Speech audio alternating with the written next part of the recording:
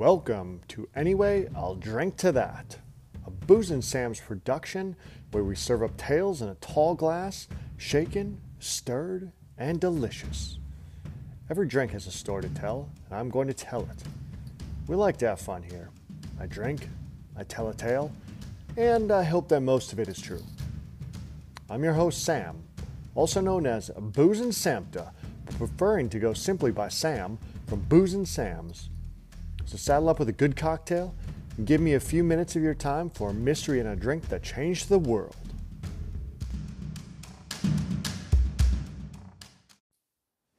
Before we get started, I'm your host, Sam from Booze and Sam's. I spent decades selflessly researching some of the best drinks from all over the world, and I brought a few of my favorites back to America just for you. Take American Glühwein, for example. You may be wondering, what's Glühwein? And how can such a foreign-sounding word be American? Well, Glühwein's actually a German drink. But here's the thing. If you want to have it done right, it's got to be American. Glühwein comes from Germany. It's a Christmas thing, a mulling spice mix added to hot wine. But you know, here in America, we do it better. We add it to wine, yes, but also to whiskey or rum for hot toddies, or a dozen other cocktails to create an infused orange, cinnamon, and spice delight. We even have it when surfing in California, because that's how we roll, baby. And that's also why I like my Bavarian stuff made in America. It's just done right that way. You know, I don't run ads on this show. I do this because I enjoy history, alcohol, and spinning a good yarn now and again. And hope that you enjoy the stories I tell too. All I ask in return is that if you like the tale I told, you share it. It's that simple. If you laughed, learned something, whatever, share the show. It's the best way that we can reach more people and continue to create content that you enjoy. Your support would mean the world to me. Thanks in advance. Now, on to your show.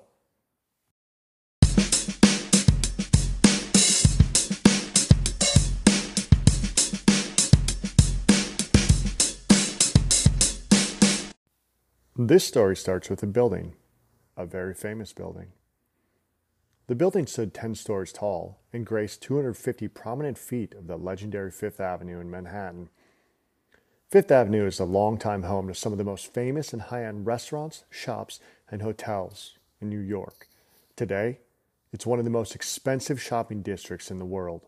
But back then, in the late 1890s, you could find a good part of Fifth Avenue taken up by a recently opened, but instantly famous hotel. Carefully modeled after another famous house by the same name in London, interest at opening was immediate and overwhelming. The wealthy came, the money flowed in.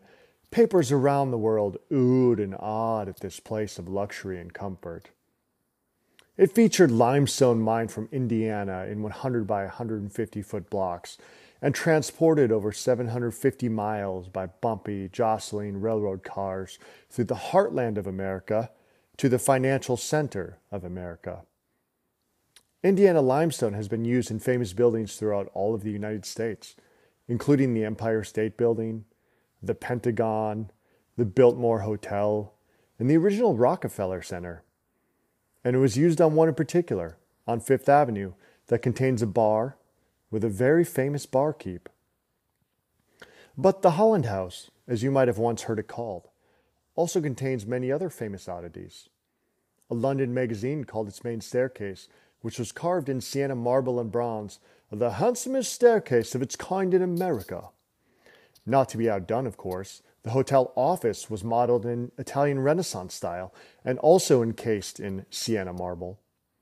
On the main floor, a cafe with glass screens, gray marble, and yellow bronze oozed with wealth and luxury.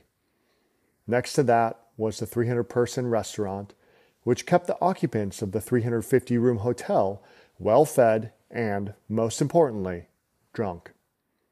The entire experience at the Holland House has been crafted to create memories and experiences for those with enough money to pay for them. And in early New York, there was money of all sorts, and people, like now, looking for good conversations, friends, laughter, and to say, now that was a good night. The latter in particular was due to one very obscure, yet at the same time, very notable bartender who gave us some of the most delicious and well-known drinks today. George, as others referred to him, wasn't likely even his real name. In fact, I have no idea what his real name was. We have no idea if people called him George, Tom, Chuck, or Harry. It's highly likely that we don't even know what his name was, and we certainly don't know very much about him besides that the sensible and well-balanced drink recipes he left behind, quote unquote, are especially intended for use in first-class hotels, clubs, buffets, and bar rooms, where, if adopted and concocted according to the directions given, they will be entirely satisfactory to the caterer and pleasing to the consumer. End quote. George, or whoever represents the pseudonym of George, was not wrong, for he or they spent all day and night slinging delectable, delicious drinks with ingredients and liquors from all over the world to the wealthy individuals that strolled through the doors of the Holland House in New York seeking comfort, an escape, and a cocktail made to perfection. After all, a place with as much flair as this, with its marble and limestone and Louis XV style rooms, needed good cocktails. It needed a place for people to feel at home, comfortable, make memories, have great experiences. One such cocktail was first documented by George and has become iterated on time and time again through the decades. This drink, which can be made strong with whiskey that bites your throat, or pleasing and sensual with flavored liquors, has reached a near-famous status today. Every good cocktail bar has one, well, at least one on the menu. Serve smoky, serve sweet, serve red, or served as dark as fresh dug dirt. Barkeeps everywhere flex their creative muscles to stir up fresh takes on this very old drink. But in George's day, he saw no need to overcomplicate things. And in fact, this drink let the alcohol speak for itself. At least until you had 2 or 3 and couldn't speak clearly anymore. The secret in this cocktail lies in a bitters that put Johann on the map. Springing to life in 1824 in Trinidad and Tobago, what could serve as a greater symbol of wealth and power than importing flavors of the world to the Holland House for the mere disposable sipping pleasure of the rich? The drink itself was relatively new to market and hadn't started even being sold abroad until almost 1860. By the late 1890s, when George was slinging out his famous drink, he, among many other barkeeps throughout the American East, had helped this bitters rise out of obscurity and take a permanent seat at the table of essential cocktail cabinet drinks. What started as a tonic, a digestive aid, if you will, became the perfect post-drink dinner. And what could be better than adding a few dashes of this bitter into a crystal cocktail glass, tossing in a couple rocks, and a few other simple ingredients to make a truly unique post-dinner aperitif perfect for conversation, company, and good times. All this, the rise of a once famous hotel, the Holland House, on a still famous street, Fifth Avenue in New York, helping to bring a small bitters company out of obscurity and usher along a new old drink too. From a few simple ingredients and simple instructions, in one of the most famous and well-respected cocktail bartender guides of all time, George Capeller brought joy and laughter to many. Dissolve a small lump of sugar with a little water in a whiskey glass. Add 2 dashes Angostura bitters, a small piece ice, a piece lemon peel, 1 jigger whiskey. Mix with small bar spoon and serve, leaving spoon in the glass.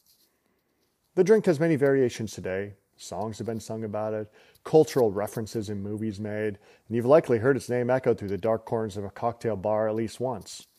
Barkeep, I'll take an old-fashioned, please. A simple drink with a history that is anything but old-fashioned. Anyway, I'll drink to that. This has been a Booze and Sam's production. I hope you enjoyed the episode. If so, please share it. Also, connect with us online at boozeandsams.com. That's BOOZNSAMS, boozeandsams.com. And subscribe now to the podcast to be updated when new episodes are released. As a final aside, it should be noted that the internet is a place of conflicting stories and facts. I try hard to tell as accurate a tale as possible, but you may have heard or read something about a person, event, or thing different than the way I tell it. That doesn't make me wrong.